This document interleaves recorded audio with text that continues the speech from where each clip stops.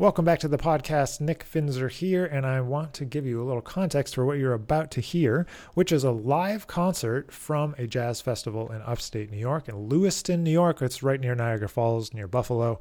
A great festival run by Jazz Buffalo. Well, it's run by the guy that runs Jazz Buffalo. His name's Tony. Tony's a great dude. He's come to a lot of my shows up there. And so, Tony, if you hear this, thank you for supporting the band and the music. And so in this recording that you're going to hear, we played a set on the main stage there in August of 2018, and we had Miki Yamanaka on the piano, Lucas Pino on the tenor saxophone, Jimmy McBride on the drums, and Dave Barron on the bass. And so we had a lot of fun sharing a bunch of music from many different records. It wasn't part of a record release tour, but we played in Rochester and Buffalo for a couple of days in the summer of 2018. So, man, it really seems like we just did that, but it's already been 2 years. Craziness. So I hope you enjoy this live set of original music from the band. And it's always so exciting to get to hang out and tour with these fine musicians. So I hope we get back to this real soon. But in the meantime, I hope you enjoy this live performance from the Lewiston Jazz Festival.